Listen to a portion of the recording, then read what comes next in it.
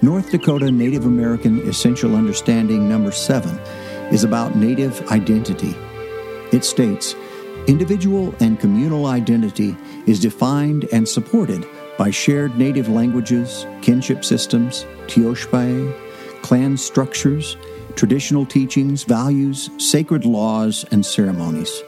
A continuum of tribal identity, unique to each individual, ranges from assimilated to traditional lifestyle. There is no generic American Indian. In this episode of Dakota Datebook, we'll listen to Vincent Grant, enrolled member of the Turtle Mountain Band of the Chippewa, talk about how the Michif came to be.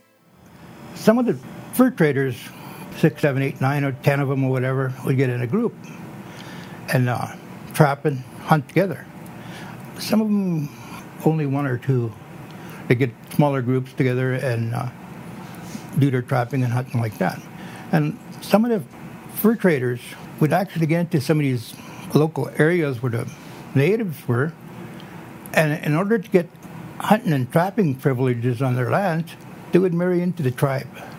And it was not always a one-sided thing. A lot of the native women that were married to the fur trappers were treated very, very well. They'd buy them all kinds of gifts, clothing, cloth, whatever else, beads and whatever else, and they always took really good care of them. So it was not kind of a one-sided thing. So it was kind of a two-way street there.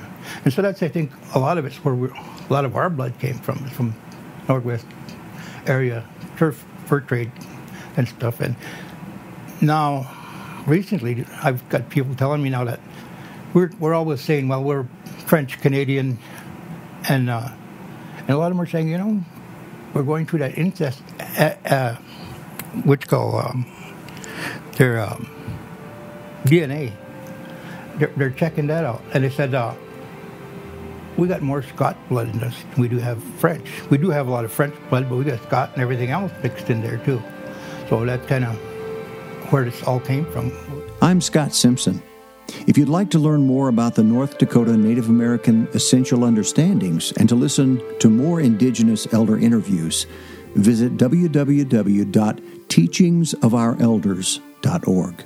Dakota Datebook is produced in cooperation with the State Historical Society of North Dakota.